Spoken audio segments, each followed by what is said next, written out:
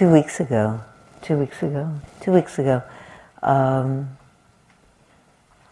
a really sad thing happened. It was very early on a weekday morning, and in fact it was 6 o'clock in the morning, and my husband had left very early for needing to be down here in Marin County that day, and he called me from his car, and I was up, but he said, "Are you listening to the news?" And I said, "No, I'm not."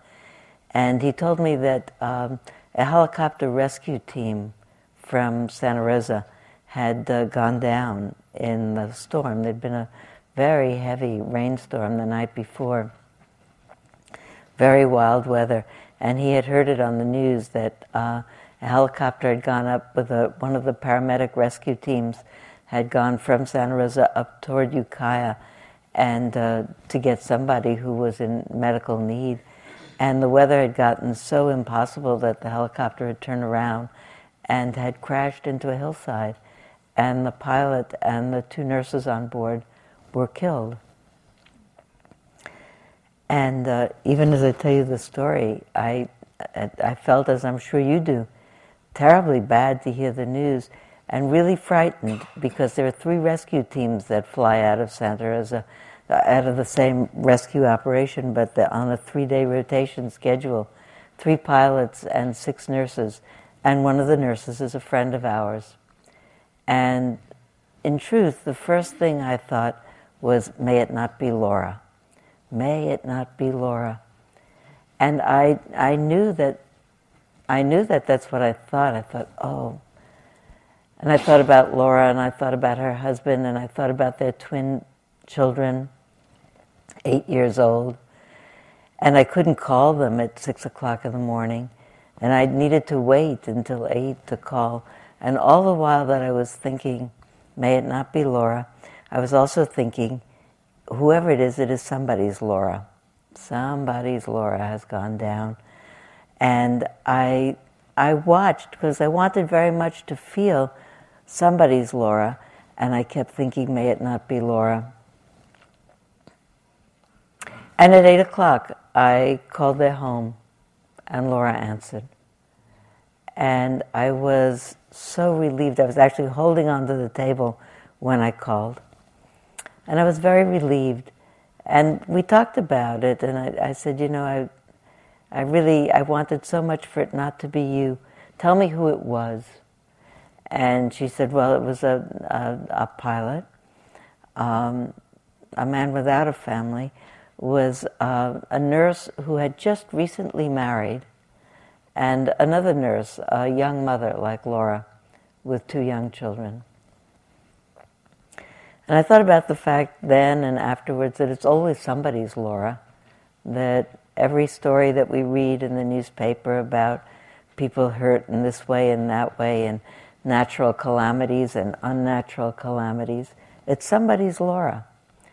And I think so much about the fact that I feel my Laura's in a special way, that I think a lot about how would it be if I loved everyone with the same impartial love.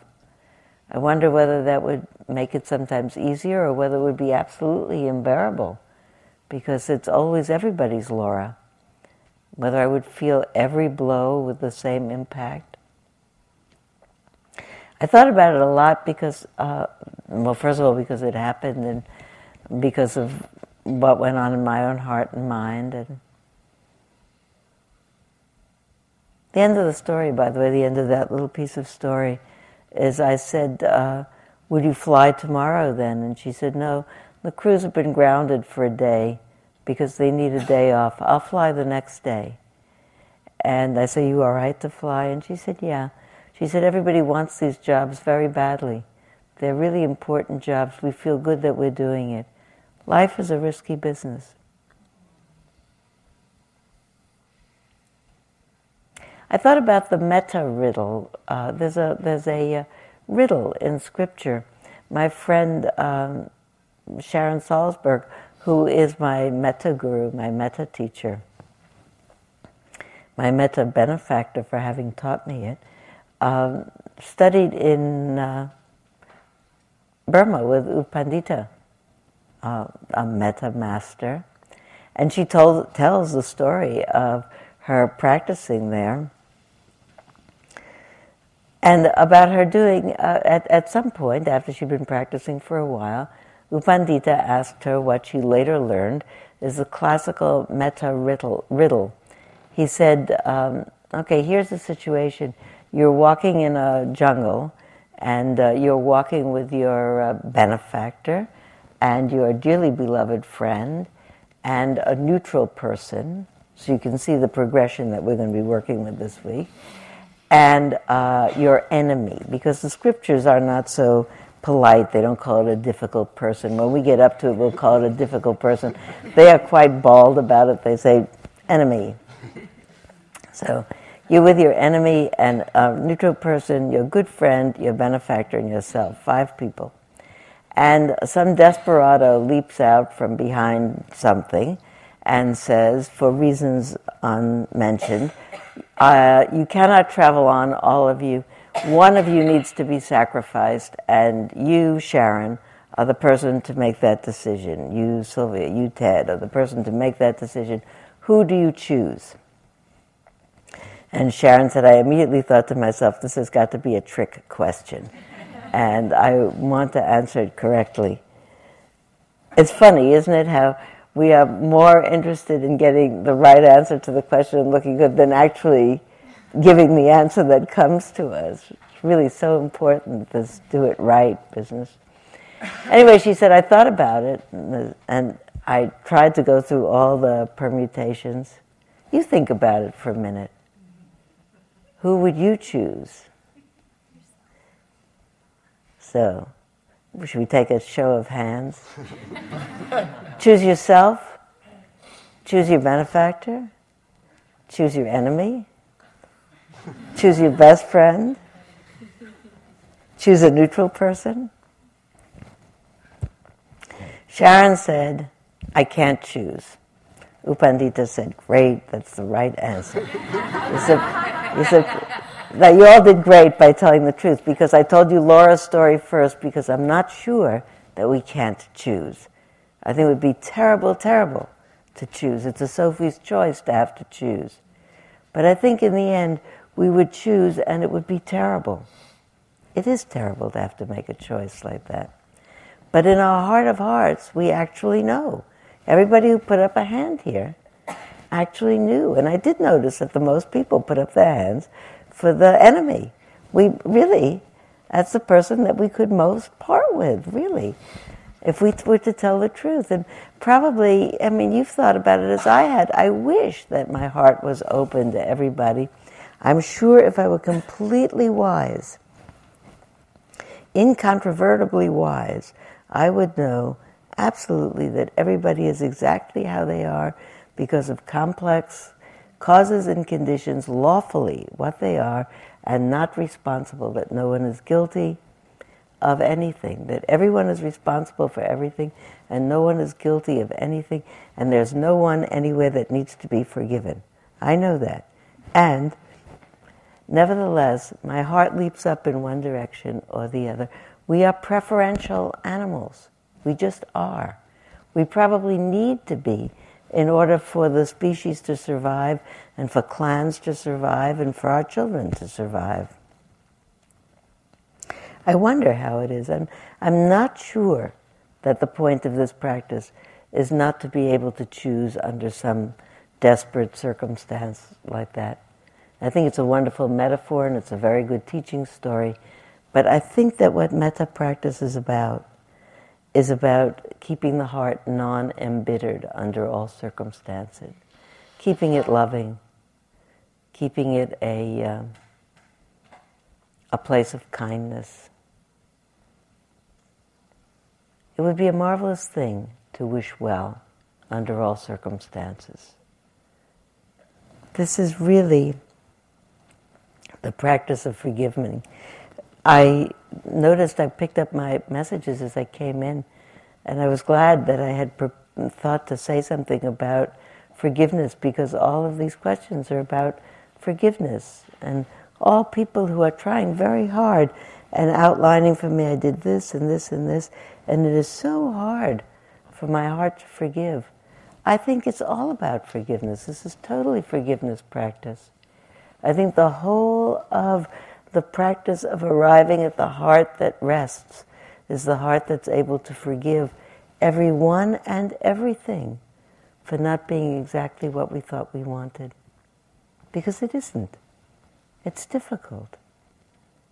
This is really fundamentally a wisdom practice that allows us to see the fundamental truth of what the Buddha taught, how hard it is for the heart not to struggle with what is, and need for it to be different, and struggle on because of that needing.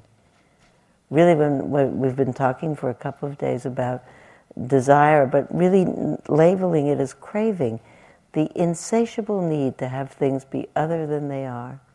How hard it is to say, it's like this, may it be okay.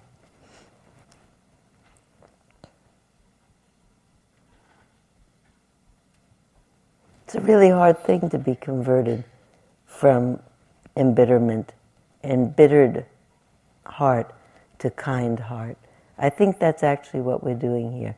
I think that's what we have as a possibility of human beings.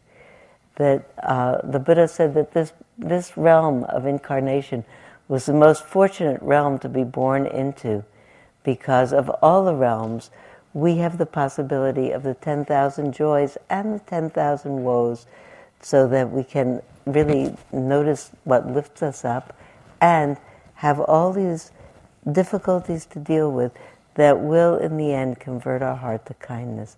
We can change ourselves. We can feel like doing something. We can have a certain impulse arise and not do it. That's a huge gift. That's a huge possibility. To be able to take my heart, embittered, annoyed, irritated, unhappy, and convert it to love is a huge task. And often I think I have thought of, and often people think of this practice as being on behalf of all beings and on behalf of the world. I think it is on behalf of the planet, on behalf of future generations. And primarily in this moment, every moment I convert my heart from any suffering state to love, it has been on behalf of myself. It's been an enormous kindness to myself. It's primarily a kindness to myself to be able to do that. Sally talked last night about, she ended with a poem about blessing. And I thought to myself, this is entirely a blessing practice. It's a forgiveness practice, but it's entirely a practice of blessing. The technique is we're going around all day blessing. May you be well in all ways is a blessing. Bless you, bless you, bless you is what we're all saying. When you think about it, if you sit in the dining room and look around and you say, all these people, unbeknownst to me, or beknownst to me, and just quietly, are all blessing each other. It's an amazing thing. It's a holy space to sit in. And to realize that you're in the middle of that, all that blessing flying around in the dining room, or in here, it's a great thing. The Latin word for blessing really literally means good speaking. Good speaking. It's good speech to bless, good words to speak well of. I actually think of this practice as right speech of the heart. Many of you I know have done some Buddhist practice before and know about the Eightfold Path that the Buddha taught and the 3 behavior training parts of the Eightfold Path and the specific part that is the teaching on right speech. And really about when we speak to people, our speech should not cause any harm, ever. All of the precepts that we took the first night are about not causing harm. All of the behavior injunctions are about not causing harm. I think about right speech of the heart, the internal speech that goes on in me, as being equally important for me to pay attention to. Because depending on the speech of my heart, whether or not it comes out of my mouth, if the speech of my heart is unkind or embittered, I will suffer from it. Do you ever find yourself in the middle of kind of an internal snit talking about somebody? When I see that person, how could they have said that to me? They said that to me. When I see them, I'll do that, and I'll say this, and then they'll say that, and I'll feel this, and then they'll feel that. It's a very unpleasant train of thought. If you find yourself in the middle of it, and you check out how you feel, it doesn't feel good. It's a really unpleasant feeling. I actually have certain kinds of catchphrases that let me know that I'm about to embark on some wrong speech of the heart. One of them is if I hear myself saying to myself, inside, but in response to something, just for that, that means it's coming some plan of retribution, either in word or in deed or in something or other. If I catch myself doing just for that is a revenge fantasy, and it doesn't feel good, even if I don't do it. And what is really more important for me to see is if I'm even starting to have a revenge fantasy, the revenge fantasy won't be comfortable, but I must be currently uncomfortable. Otherwise, I wouldn't be having the revenge fantasy. So really the birthplace of unwise speech or unkind speech or not right speech is really unhappiness in my own heart. I was very, very happy that we introduced the compassion practice today,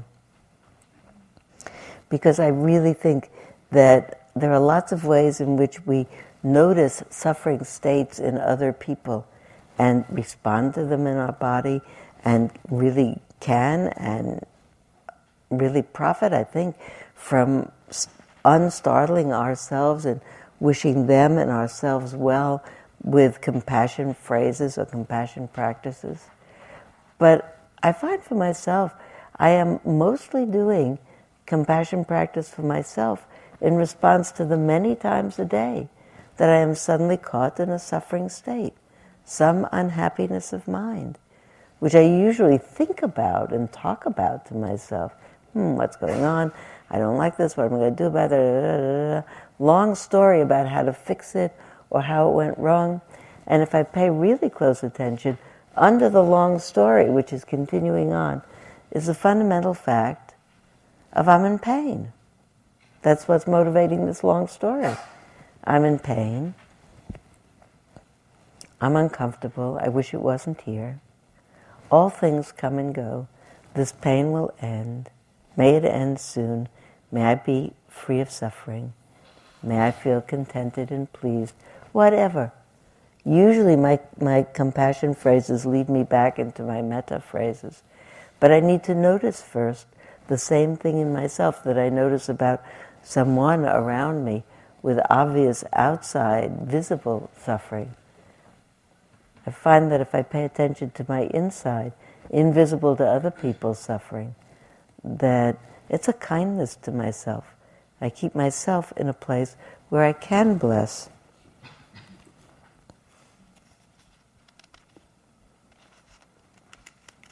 Somebody asked this morning, maybe we'll come back to it a little bit later on, about whether or not this is, why don't we make a wish for enlightenment?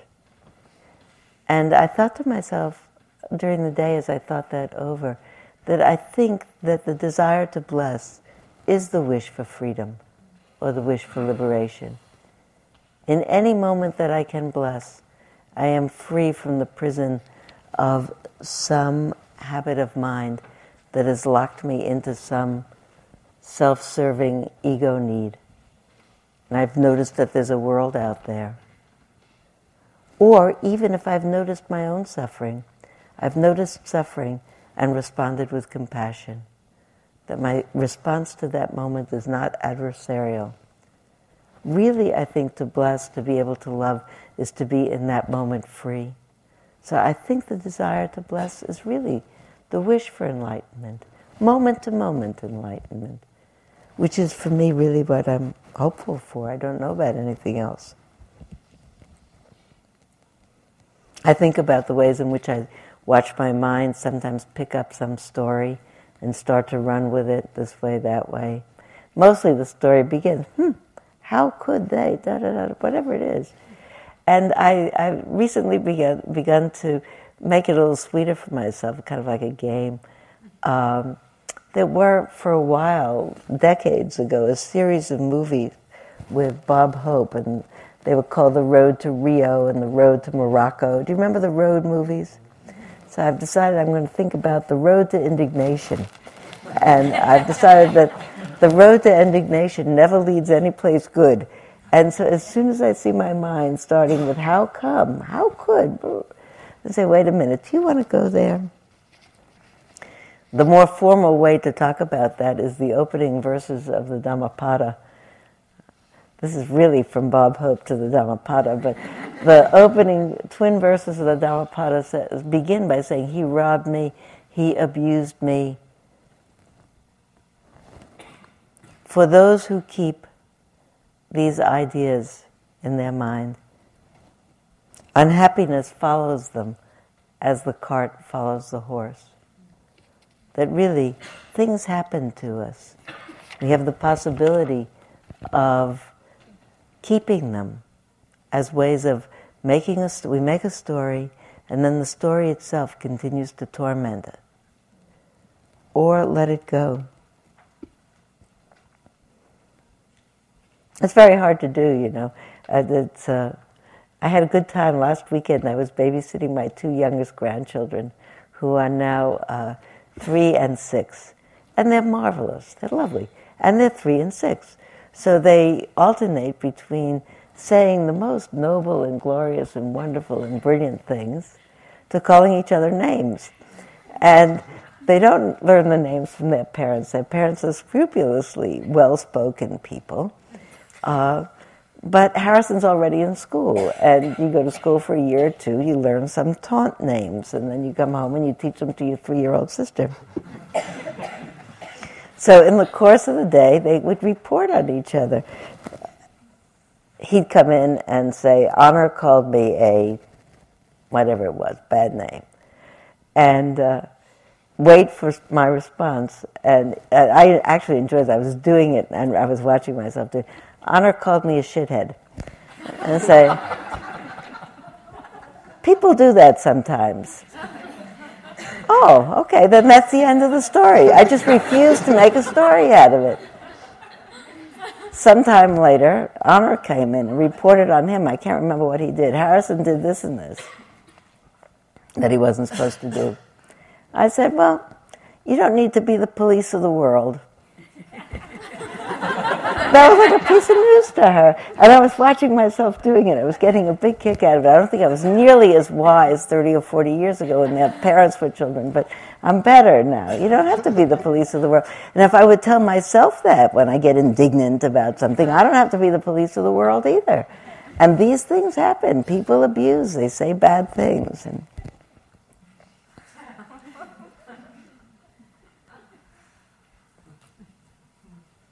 it's really the stories that we tell ourselves. He robbed me, he abused me, he insulted me, he called me a name, that keep the bad feeling going and keep other people as enemies.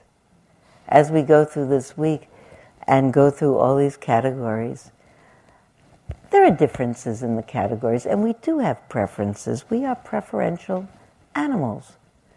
That's actually a very brilliant teaching of the Buddha, to figure out that we could work with our preferences to help us to open our hearts really.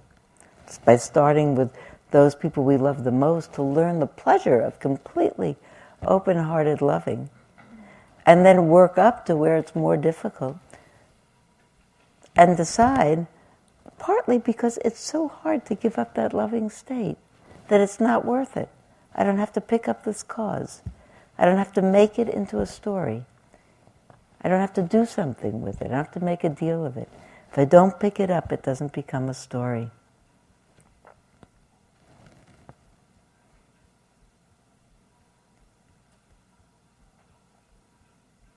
It's the stories actually that create the person, or the sense of a person who's abused or treated ill or didn't get a fair share. The philosopher Wu Wei Wu said, if there's anyone at home to suffer, they will. Rumi said, God can't come to visit you unless you aren't home. Really means don't make a story. There's a story. There's no room.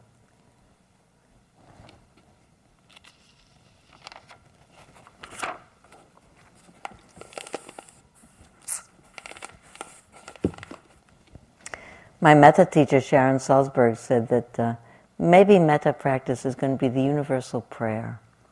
When you think about it, somebody sent me a note yesterday and they said, how is this particularly Buddhist practice? It's not particularly parochial. Wishing well is a universal practice, and of course it is. Actually, I think that it's the core of every major religious lineage that endures. That it's a central challenge for human beings to live together without enmity. And at this point in the history of the planet, more and more the central challenge facing human beings. How will we live together and treat each other kindly, and use the supplies of this planet wisely, and use the planet wisely? We can't be self-serving and have this world endure. And yet, we all want special and have all those needs for ourselves. To overcome personal need and be able to instead to substitute, when it's wise, the needs of everyone, is the amazing possibility of human beings. It is universal. I'll read you some of my favorite things. I thought about this yesterday when Sally was reading about the quality of metta, that love that is without attachment, with no strings attached love. Not asking anything, not requiring anything in return. Impartially offered to all beings. This is Nyanaponika Thera. Nyanaponika died sometime in the last decade. He was nearly 100. He lived in Sri Lanka. He was born in Germany. He was a German Jew who went to Sri Lanka when he was in his early 20s after university and became a monk, and was a monk for the rest of his life, was the head of the Buddhist Publication Society in Sri Lanka. I think this is beautiful poetry, talking about metta love. Love without desire to possess, knowing well that in the ultimate sense there is no possession and no possessor. This is the highest love. Love without speaking and thinking of I, knowing well that this so-called I is mere delusion. Love without selecting and excluding, knowing well that to do so means to create love's own contrasts, dislike, aversion, and hatred.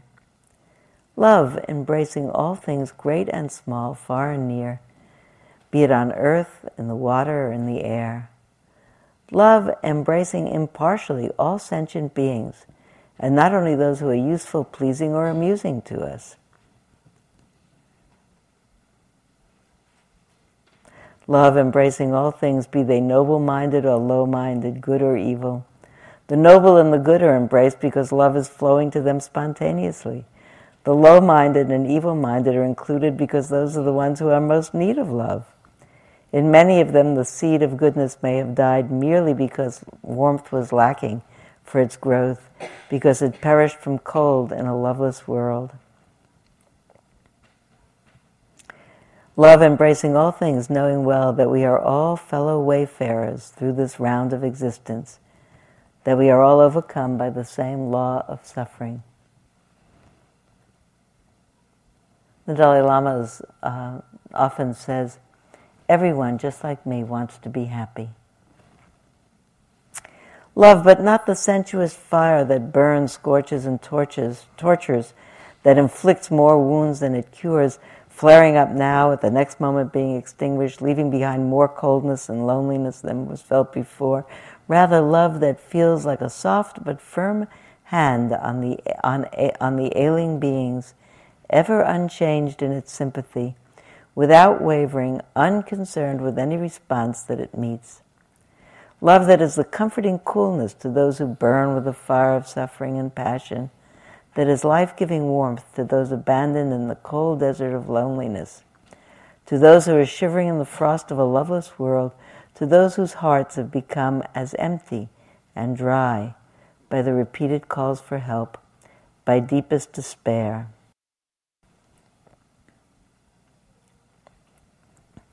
Love that is strength and gives strength. This is the highest love. You probably will recognize, if I speak in the tongues of men and angels but have not love, I am a noisy gong or a clanging cymbal. And if I have prophetic powers and understand all mysteries and all knowledge, and if I have all faith as to remove mountains but have not love, I am nothing. If I give away all I have, and if I deliver my body to be burned but have not love, I gain nothing. Love is patient and kind. Love is not jealous or boastful. It is not arrogant or rude. Love does not insist on its own way. It is not irritable or resentful. It does not rejoice at wrong, but rejoices in the right. Love bears all things, believes all things, hopes all things, endures all things. Love never ends. As for prophecy, it will pass away. As for tongues, they will cease. As for knowledge, it will pass away. For our knowledge is imperfect and our prophecy is imperfect. But when the perfect comes, the imperfect will pass away. When I was a child, I spoke like a child, I thought like a child, I reasoned like a child.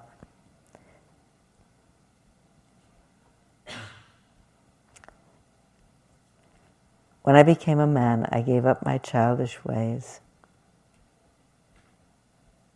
Now I know in part, then I shall understand fully, even as I have been fully understood. So faith, hope, love abide, these three. But that the greatest of these is love. So you may recognize that as Paul's first letter to the Corinthians. Someone asked the Jewish sage Hillel if he could teach them the whole of the wisdom of the Torah while he stood on one foot. And he said, yes, of course. Love your neighbor as yourself. All the rest is commentary. Rabbi Akiva, slightly earlier, chose that verse as the most important of the whole first 5 books of the Bible. I really think that the message is universal. What makes us Buddhist here is that we practice in this particularly brilliant way of using our partial love, the fact that we love with partiality, to really bring us to a place, hope to bring us to a place of wholeheartedness. It's just this one way. It's not a better way, it's just a different way. What I actually like to think about, I think I mentioned the first night, is that when the Buddha taught this to monks going off by themselves and they were frightened, he taught it and presented it as a safeguard, as an amulet against fearful things, scorpions and snakes and dark and all the things that they would have to face in the jungle by themselves. And we even say, and when we say the metta resolves, poison and weapons and fire won't harm me. Sometimes when people say to me, do you actually think that's true, that poisons and weapons and fire won't harm you? I actually think they would harm my physical body. But I don't think that's the harm that it's meant. I think it's meant to say you will be safe from having your heart perturbed. Should you encounter any of those fearful things, you would have a heart so grounded in wisdom and understanding so habituated to a compassionate response that in excess of the distress of the time, the moment, you would not suffer. Because something's going to happen to all of us all together. I mean, it might not be poisons or weapons or fire, but something will happen to us. Before the time of our death, lots of things happen to us. I think this is the practice of conditioning the heart to be able to do the life without becoming embittered about it, being awake to it, but not embittered. In fact, not only, it's quite different for me from being able to stand it. It's not about standing it. You know, when I began my practice, which is now 25 or more years ago, because all my friends were interested in what I was doing, what my husband was doing, we were sort of new in our crowd of doing this kind of thing. And my husband more philosophical than I, and he, then and now, and he would say, I really want to understand life. And I always had this very immediate comment that came after, where I said, not me, I just really want to be able to stand life. And actually I changed. I mean, it was true at the time. It was true. One of the chief reasons that I took up this practice is I'm really a fearful person. And probably from my karma or my genes or whatever. Some people fret more than other people. And if I said, I won't do it now, we already had one raising of hands, but let's say how many people here think of themselves as chronic worriers and chronic fretters. It's a big number of people who it's part of their genetics. My mother didn't do it, my father didn't do it, so I don't know where it came from, but it's my karma. I have it. But I used to have it more. And I really was frightened about what would happen to me in my life. It's probably clear to you that as soon as we love, we become vulnerable to loss. That's true, isn't it? And we keep continuing to want to love. What we want most of all is to find someone to love us, to be in relationship with us. We want to have families. We want to have people we care about. And as soon as we do, we have that much more potential for personal grief. We go back to the story of the helicopters down in Santa Rosa. May it not be the person I know. I am that much more vulnerable to risk because I love a lot of people with partiality, and I choose it. I think most of us do. And what I've really come to see is it's not about being able to stand when terrible things happen. It's being able to really understand them, that they happen. It's like this, things happen. And really to be able to respond with compassion to more than my personal circle of people, because they happen to everybody. I am aware every time that there is some difficulty in the life of someone that I know, and certainly in the life of the people in my family. Someone is dyslexic, someone's got an eating disorder, someone has this, someone has that. Suddenly, I realize there's a whole world of that out there that I haven't been paying attention to.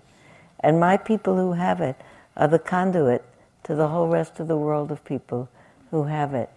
I think all of my people that are my kin and my friends are my conduits to really sensing the suffering in the world.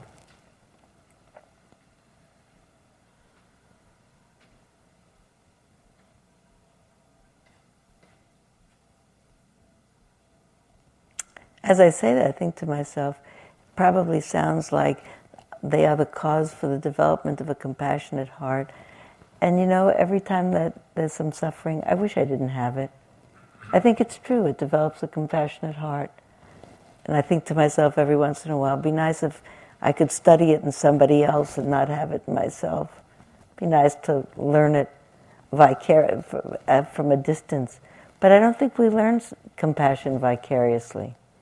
I think we learn it in our own hearts. Everybody who's here has come in a different place, you know. There are people who are here who arrive, and their life is in a very difficult place, facing all kinds of challenges. So here they are needing to make these blessings of forgiveness, blessings of well-wishing, out of a place of real mental anguish. There are people who are here who are in an extraordinarily wonderfully blessed place in life, with lots of wonderful things happening. Actually, so wonderful it's hard to remember to bless, because it's much more interesting to think about the wonderful stuff going on. And when can I go back home and continue to do the wonderful stuff? Never mind the staying here and blessing. So tedious. I could go home and be having my fun life. And all day long today, as we saw people, I saw some of this and some of this and some of this and some of this. And if we were the people who met together, that whatever is the story in front of everybody, I said, you can't start to do this practice except but from the place that you are. And from the place of pain, it's really a place of being able to say, may I be free of suffering, may I feel protected and safe, really connected to that. And for the place of extreme, my cup runneth over exuberance, to say it is extraordinary to feel protected and safe and contented and pleased. I have so much of it. Let me give it away to somebody. Who could I think of that I could send it to? And then have the pleasure of not paying attention to how wonderful my life is now, actually paying attention to it because it's right in front of me. I can't not think about it. So I'll pay attention to it, and I'll take the wonderful gratitude that comes up in me as I think about it, and I'll channel it over to somebody else. It's a much better thing to do. I listen every time somebody says, I'm trying not to think about this or that. It's probably really a wise thing not to do that. The predominant instruction that I think about is whatever's happening, don't duck. It's there. We move right through it. And in this particular practice, to move through it with all of these extraordinary tools of being able to tailor what we say to what's going on. Really, when I feel myself in some sort of pain, to be able to say the right phrases to myself that will address my pain. And I feel myself in a moment of joy, to say things of thanksgiving, which really let me see how wonderful I feel when I am not stuck in suffering. And really to wish it for all beings. May all beings be free of suffering. May all beings be liberated.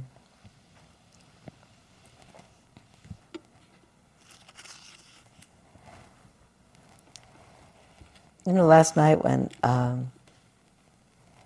Sally was talking about the kinds of things that confuse the mind and preoccupy it, make it hard to continue to be here with this enterprise of paying attention to the speech of the heart. They were all very wonderful antidotes to those difficult states. What to do if lust came up, or how to avoid lust. What to do if antipathy comes up. What to do if boredom or restlessness or doubt comes up. All wonderful antidotes. It's also wonderful to know that the overriding or overarching one-size-fits-all antidote is just to say blessings of well-wishing. It turns out that the consistent saying itself, the consistent wanting, the consistent wishing, the consistent turning of the heart towards that, knowing what else is going on and doing that anyway, really develops concentration in the mind. In that concentrated state, there are, just because it's a factor of a concentrated state, the natural antidotes to all of those confusing hindrances. There's a degree of rapture. May have happened to you every once in a while when you really are into wishing well and it's comfortable and smooth. Probably realize that you feel good. Your body relaxes, your hands feel a little warm, sometimes your hands tingle. It doesn't have to be a grand rapture, just a good feeling. Once in a while I feel, this is okay. That feeling of, this is okay, really smooths out feelings of enmity. You'll find as the days go by that people look better to you. Everybody looks better to you. They start looking prettier and nicer. You start liking them more. And the same people doing the same things that annoyed you a little bit a few days ago, they start to be cute in what they do, whatever it is. Look at that, coming in late again. Banging their utensils so loud while they eat. That's the cutest thing. There's the heart changes. That as the mind settles down and the attention stays focused on one particular aspect of, one particular train of intention, may you be well, may I be well, may all beings be well, just blessing, that the one-pointedness of it really causes the kinds of lusts that are so confusing not to happen. Actually, lust is the mind looking around for what can I have that will make me more comfortable? What can I think about that will make me more comfortable? What can I invent? What fantasy can I have that will make me more comfortable? What can I imagine? If you feel comfortable, the mind stops looking around. It's comfortable enough, doesn't have to look for anybody else, anything else. I keep a CD of gospel music in my car because the cut that I like the best in that whole album is A Satisfied Mind, which particularly has the phrase, if you search the world over, there's one thing you'll find, there's nothing more rare than a satisfied mind. It's very good Buddhism, it's very good Dharma, that here we are all the time looking for something to make it a little bit more of this, a little bit less of this, a little bit different of this. It's a great relief when the mind says, just this. I don't need another phrase, I don't need better words, I don't need anything else, just this. And really it's just this is the feeling of the heart not having a problem. The feeling of the heart not in any way, not ready to bless this moment, to accept it, to bless it, to wish it well.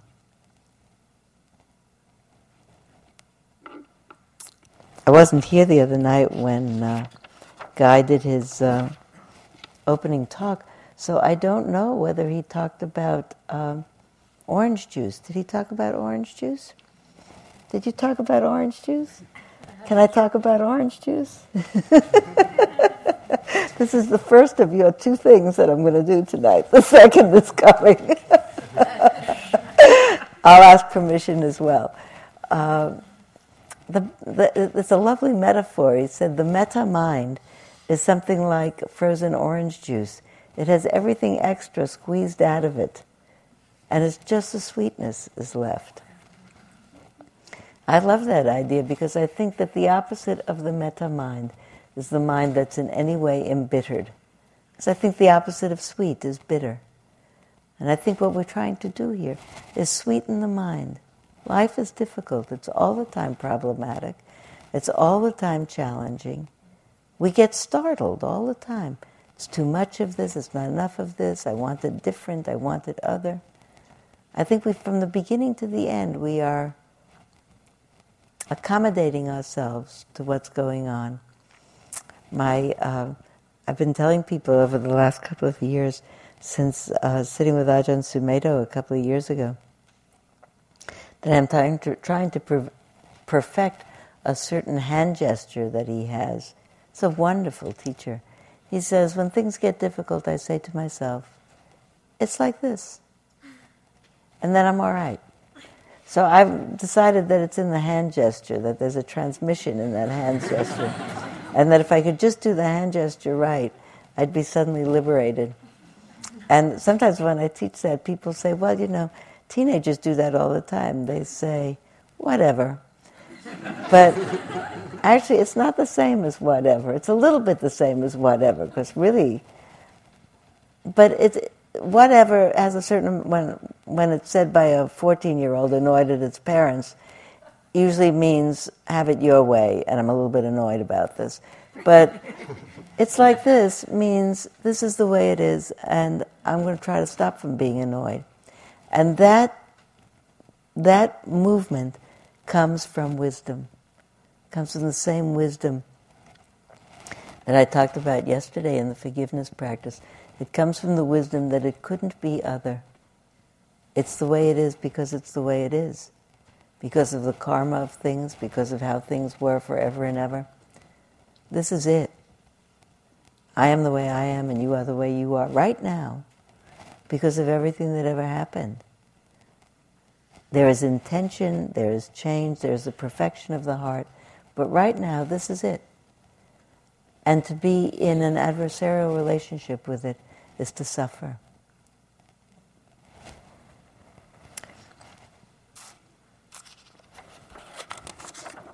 So I really want soon to end, and I want to end by talking about the progression of objects of metta resolves that we'll have as the week unfolds. You can guess from what I've said and from what you've been working on that we start from the people that we love the most and move up soon, relatively soon, to neutral people. Probably you've been aware that there aren't so many neutral people. We make a story on somebody right away that we see from how they sit or stand or walk or eat or arrive in the hall or whatever.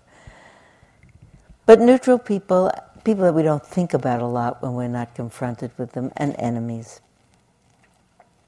And everybody stays in a category because we have a story. This person is my enemy because of that.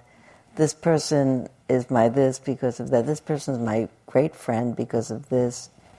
And we sort of line them up in our hearts in concentric circles. So these people I can really wish, these people I wish, but not so much. These people I wish, when I remember them, these people, it wouldn't be so bad if I didn't wish them at all. If I didn't meet them, I don't wish them any ill, but I don't have to go out of my way to wish them well. All those gradations of the heart are a very limiting. You have to remember who's on what list. And people sometimes move around from one list to another. They jump the orbit, like in chemistry, sometimes an atom can jump from one orbit to another. So it's like it jumps from one orbit to another, because you forget the story about them. It'd be a wonderful thing to realize that everybody's in that orbit, did what they did, affected us as they did, because of how they are, because of circumstances, not because of badness or goodness or rightness or wrongness. And that really it's much easier to give up the stories. You can remember the stories in terms of who you want to have as a friend or who you want to hang around with or who is dangerous to be with and who is not. So an identifying story, but not a story that changes the heart.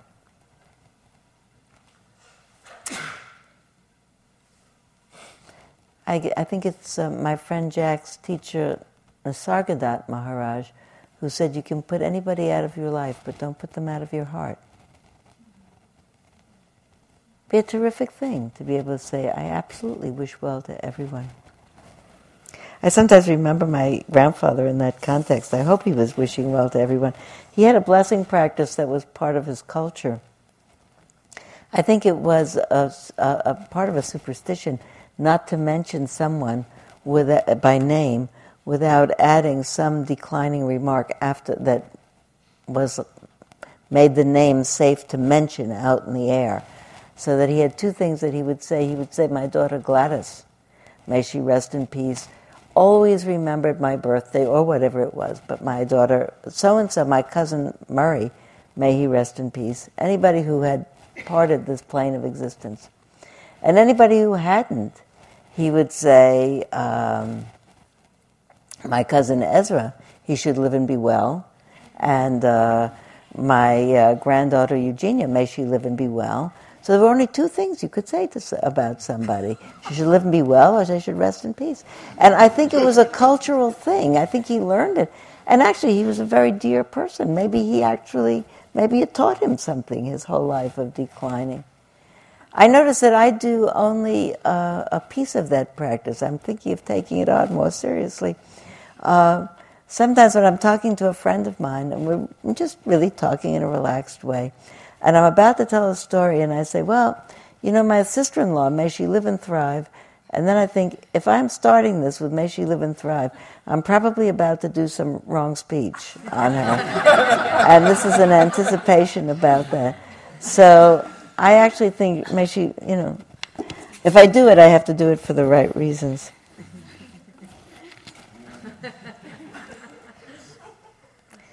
Really, the right reason for the conversion of the heart to kindness is that it's the happiest way to live. It's the freest way to live.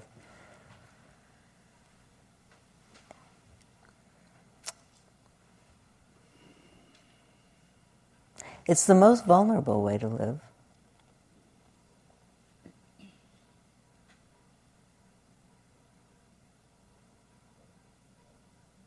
And it's the least isolated way to live. It really connects. Maybe it's the way really to come, I hope, I believe, to be able to say, may all beings be well.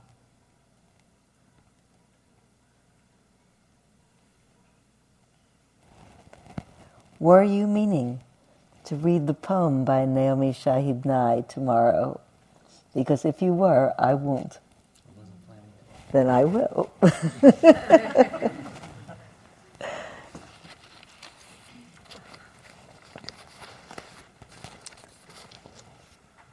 But it was Guy who introduced me to this poem. It's really the wisdom of kindness. Before you know what kindness really is, you must lose things, feel the future dissolve in a moment like salt in a weakened broth.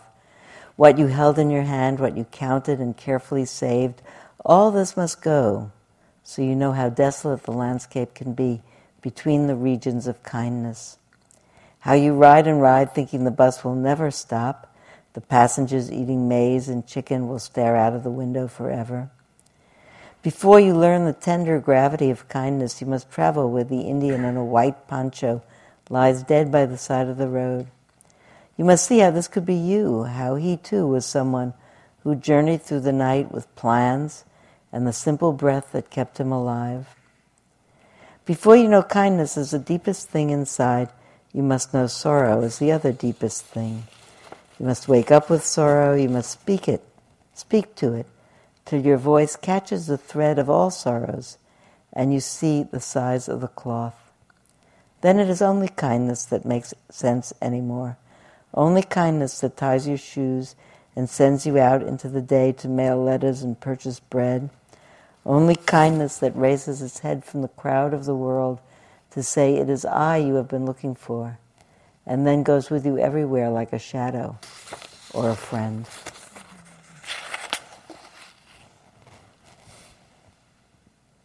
So we just sit for a minute.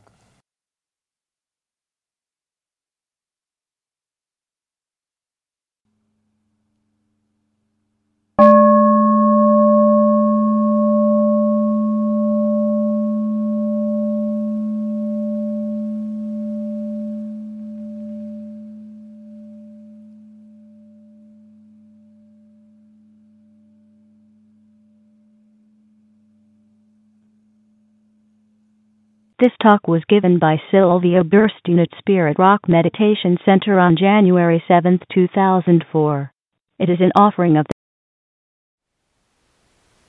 Thank you for listening. To learn how you can support the teachers and Dharma Seed, please visit dharmaseed.org/donate.